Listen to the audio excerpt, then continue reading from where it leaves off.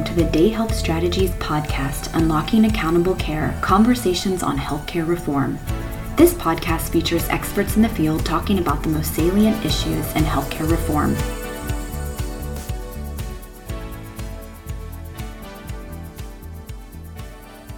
Hi, this is Unlocking Accountable Care. This is your host, Nico Lehman-White.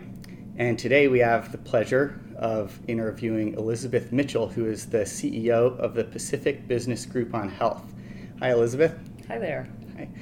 So, Elizabeth, I was wondering if you could tell us a little bit more about yourself as well as the Pacific Business Group on Health, what your background is and what you guys do. Sure. So the Pacific Business Group on Health is an organization of jumbo employers, and we are employer only by design. We include some of the largest companies in the world, tech, manufacturing, Walmart to Boeing to some of the Silicon Valley employers. And we just celebrated our 30th anniversary. We just had a party last week. Congratulations. Thank you. It is a big deal. And we had the opportunity to look back over those 30 years and really some cutting edge innovations in the market, things that just hadn't been done before. Like we designed the first consumer-directed health plan, 20 years ago. We were very instrumental in essentially the founding principles of the ACA in getting that established. We were able to do a negotiating alliance at our inception, really, and managed to bring down premiums for our members by 9.5%, sort of defying healthcare cost gravity. Yeah. So it's we remain very focused on the market and value-based purchasing. We are also really invested in advanced primary care and how do you do the clinical transformation to enable better outcomes. And we actually have a separate entity called the California Quality Collaborative that's under PBGH, but they do direct provider quality improvement and transformation assistance. And then we also have a policy arm. So about 30% of our work is really in the policy sphere, both federal and state. PBGH has actually more than one medical director. So we partner with clinical leaders to help advise us on measurement, on provider selection. We also have deep expertise in measurement, performance measurement, data, all of the things that you need to really evaluate. We actually maintain the largest database in the country of patient experience results. So we collect that data, we use that data. We actually, this is super nerdy, but we just partnered with Dartmouth on getting NQF approval for a shared decision-making measure because we had enough data to enable the tests that they needed. So we are deep into quality and performance measurement, and we have just a truly expert staff. But we are also partnering with clinician leaders, both for our California Quality Collaborative work, so the practice transformation support that we offer to providers, small practices, and in the Centers of Excellence work. So we would never suggest that any of this could be evaluated without clinical expertise. So we absolutely partner with clinicians on that. Okay. So the California Quality Collaborative, I'm interested in learning a little bit more about what they do. So do they, go physically into, into hospitals, into, small provider spaces and provide operational redesign support, or I'm wondering how exactly that works? Short answer is yes. Okay. Although we have not been very involved on the tertiary side. We've been primarily focused on small and rural practices. We just completed a grant from CMS, the Practice Transformation Initiative, and had what I think are really amazing results. We calculated using the CMS methodology that we had saved over $365 million through avoidable unnecessary care like ED admissions or hospital admissions, and we're able to quantify real patient improvements. So it again proving that better care costs less, and investing in the right care is better for patients and for those who are paying for the care. Great. So how do you come up with or hone care delivery models that you implement? Well, I wouldn't say that we implement care delivery models. We are, again, when you think about our employer membership, they are looking for the highest quality care for their employees. Right. And, I've heard this myth that employers, are really just looking for a discount or the cheapest care. That is absolutely not true, at least among my members, where they will be very clear that what they are looking for is higher quality and better patient experience. I think they also have an appreciation that often higher quality does result in lower total cost, but they will prioritize quality first. And they, again, I say this all the time, but healthcare is not their day jobs. They build airplanes, they sell groceries. And the idea that they are supposed to fix the healthcare system is really a strange concept. But the level of frustration with the current system is so high that they are stepping up to that role because, frankly, the system has not fixed itself. So there is a sense that they need to come together and help drive quality improvement and accountability in the healthcare system. So we help them identify that more than design models. That said, though, we also have pretty deep expertise in-house. We are measure developers for CMS, so we've done a lot of work in measurement. We do bundle design. We have a maternity bundle that we're piloting with some employers and providers. So we can go deep on the technical redesign, but our primary work is really helping employers identify and pay for the best care for their employees. Okay. Yeah, and since employers are about 50% of the healthcare market, would you say that it's kind of the onus is on them in order to drive that change more than most other types of entities? Well, my members collectively spend about $100 billion a year on healthcare, and they are seeing cost increases that do not correlate with higher quality. So in many ways, with prices increasing and quality flat or declining, value is diminishing. It's actually going down. One example is around pharmacy. Pharma prices have gone up 41% in 10 years, and it's essentially the same drugs. It's just pricing. So they have a responsibility that they own to identify how to get higher value for their spend.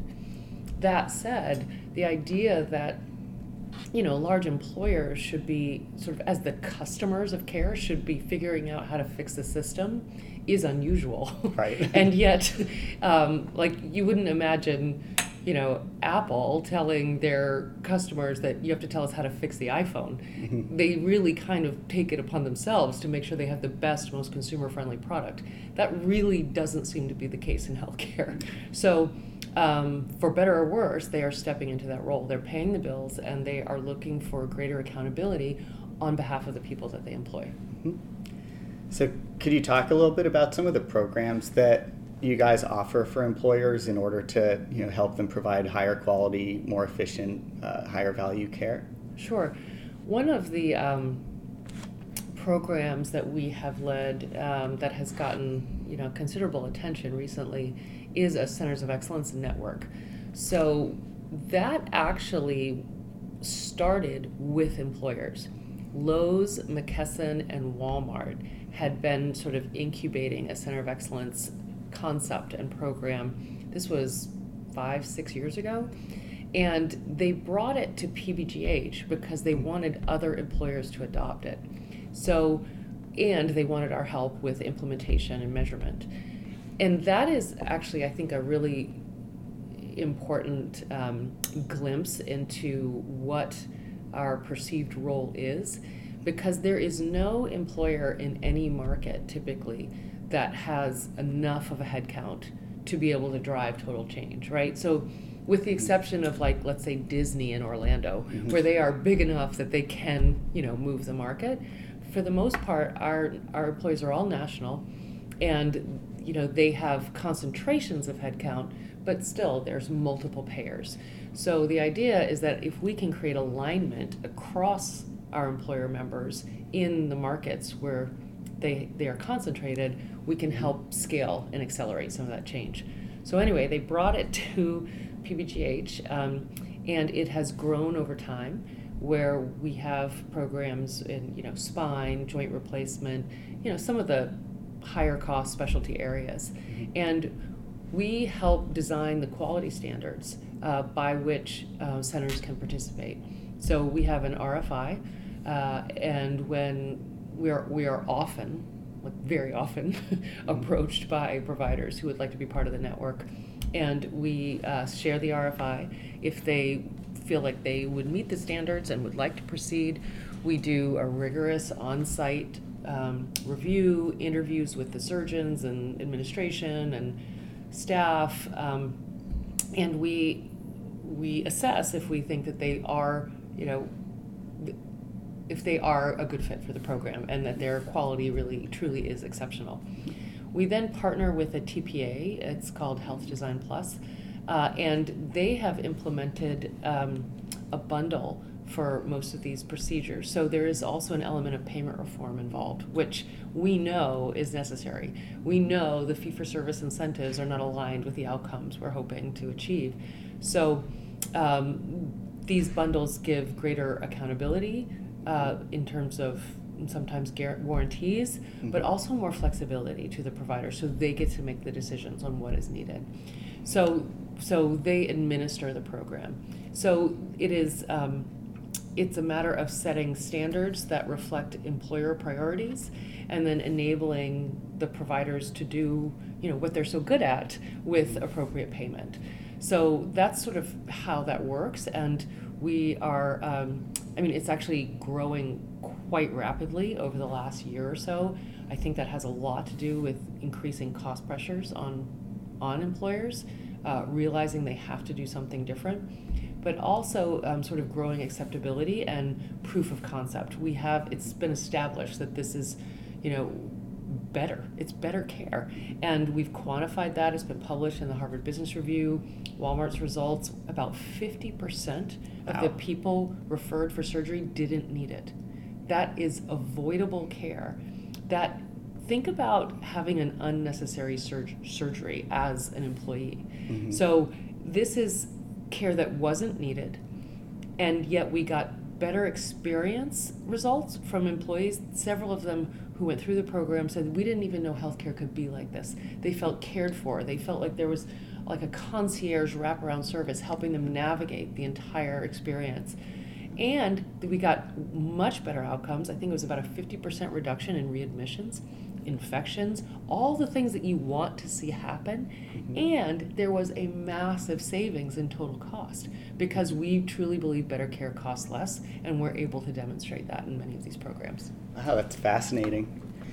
So what partnerships does your organization have in place to make these arrangements work? Well, I mentioned the partnership with Health Design Plus, which is a TPA. Mm-hmm. That's one of them. Our real partnerships, though, are with our members. They're all individual employers, obviously, but we work very closely with them to design a lot of their innovations and how they're purchasing care. And they have different populations, they have different priorities. So employers are definitely not monolithic, and they have to, tailor their approach to their population. Disney, I think, is a great example of someone they've taken a very different approach in Orlando, where they essentially stood up a very robust primary care clinic, and they are thinking about primary care in a much more expansive way than we might traditionally think of it, so including some of the social determinants, nutrition care, dental care, really thinking more broadly. But they created this independent primary care center for their employees, and that independent primary care center manages the referrals to the two competing regional systems. And they have helped drive quality improvement and value improvement through being that, independent arbiter. And it has not been without tension. But what we actually had Disney present to our membership just Thursday, and they said the conversations have changed dramatically to where they are the systems are really competing on how do we get better, how do we remove waste from the system, and that has all been within the last few years, but it can happen. So there's not a single approach. There is certainly no silver bullet, but we have members who are innovating. Boeing went with direct contracted ACOs years ago. Qualcomm is working on a direct maternity bundle with Scripps down in San Diego, piloting different ways of approaching this, but again, really trying to take a leadership approach to making care better. So what role do you see employers playing in healthcare transformation from a broad sense? Well, again, they pay the bills, right? And healthcare costs have continued to grow at truly unsustainable levels. That comes out of wages. That comes out of business growth and innovation. I think that there's this idea that it just comes out of the endless pocket of a health plan, and people are fine with that, but self-insured employers are the ones who are actually paying. So people need to realize that those increasing healthcare costs are coming out of employers and employees. So there needs to be a new sort of sense of accountability around cost, in my opinion. And I guess I would say generally that employers, or my members anyway, are looking to be far more active and increasingly interventionist into the healthcare system. There was a big trend to more consumer-directed care or cost-sharing, thinking that that would enable, some mitigation of the cost trend. But I think that there is an increasing skepticism that that is going to achieve those goals. I think some research has come out that, increased cost-sharing it prevents necessary care, or people are avoiding care. Like the cost barriers are more significant than have been anticipated, and frankly, there is no transparent information. You're asking patients to be a consumer in a market that doesn't exist. You can't decide, I'm going to go to this hospital because it's better and cheaper, because you can't get that information. And so I think, at least again, among some of our leading members, there is a shift back to we need to intervene directly into the system because we've exhausted, frankly, all of their options. So what direction do you see the Pacific Business Group on Health taking in the coming years as things change in the policy sphere and the economic sphere and the healthcare industry? Sure. Well, we are going to be more active. We are going to be more visible. I don't know if you've been tracking some of the federal health policy developments, but it's been a very busy time. I've been on the Hill a lot over the last few weeks. And what's fascinating is the employers are increasingly ready to jump into the debate, whether it's drug pricing or surprise billing or PBM transparency. Again, employers have a lot of competing policy priorities, and health policy may not always have risen to the top, right? They've got other issues to deal with. That's shifting. We are being asked by our employers for opportunities to weigh in directly because it is impacting them differently. So we will be very active on the policy front. We've been very active on the policy front in California, both in state policy, but also in sort of the regulatory environment. The Sutter case, I think, is a case study that we should all pay attention to. PBGH was extremely instrumental in actually initiating some of that work. Obviously, it was taken up by the Attorney General, and now, but we had the data showing a 70% price variation based on certain markets and market dynamics. So you use the data, and then you enlist like-minded partners. And I believe, we haven't seen the settlement yet. It's any day now, maybe even tomorrow. But we're going to start seeing, I think, some shifts in regulatory approaches to market consolidation, because the pricing increases didn't correspond adequately with quality. So I think you're going to start seeing some more activity on that front. And then we are also looking to be far more impactful in the market. We have always been and will continue to be partners and advisors and conveners with our members. We help them, connect with each other to learn what's working and what doesn't work. But PBGH is likely to be far more sort of front and center in actually coming up with market solutions for our members. I'm really happy to be here, and there tends to be a myth about employers, about them not being invested in health and higher quality, and I just want to dispel that, at least on behalf of my members. They are looking for innovative partnerships with providers. That said, that will require everybody to do things differently. More transparency, more accountability, but that could lead to a much more direct partnership with less administrative burden, as an example. So I wouldn't say we think we have all the answers, far from it. We are just looking for a way to improve quality and outcomes on behalf of employees. Great. Well, thank you very much, Elizabeth Mitchell.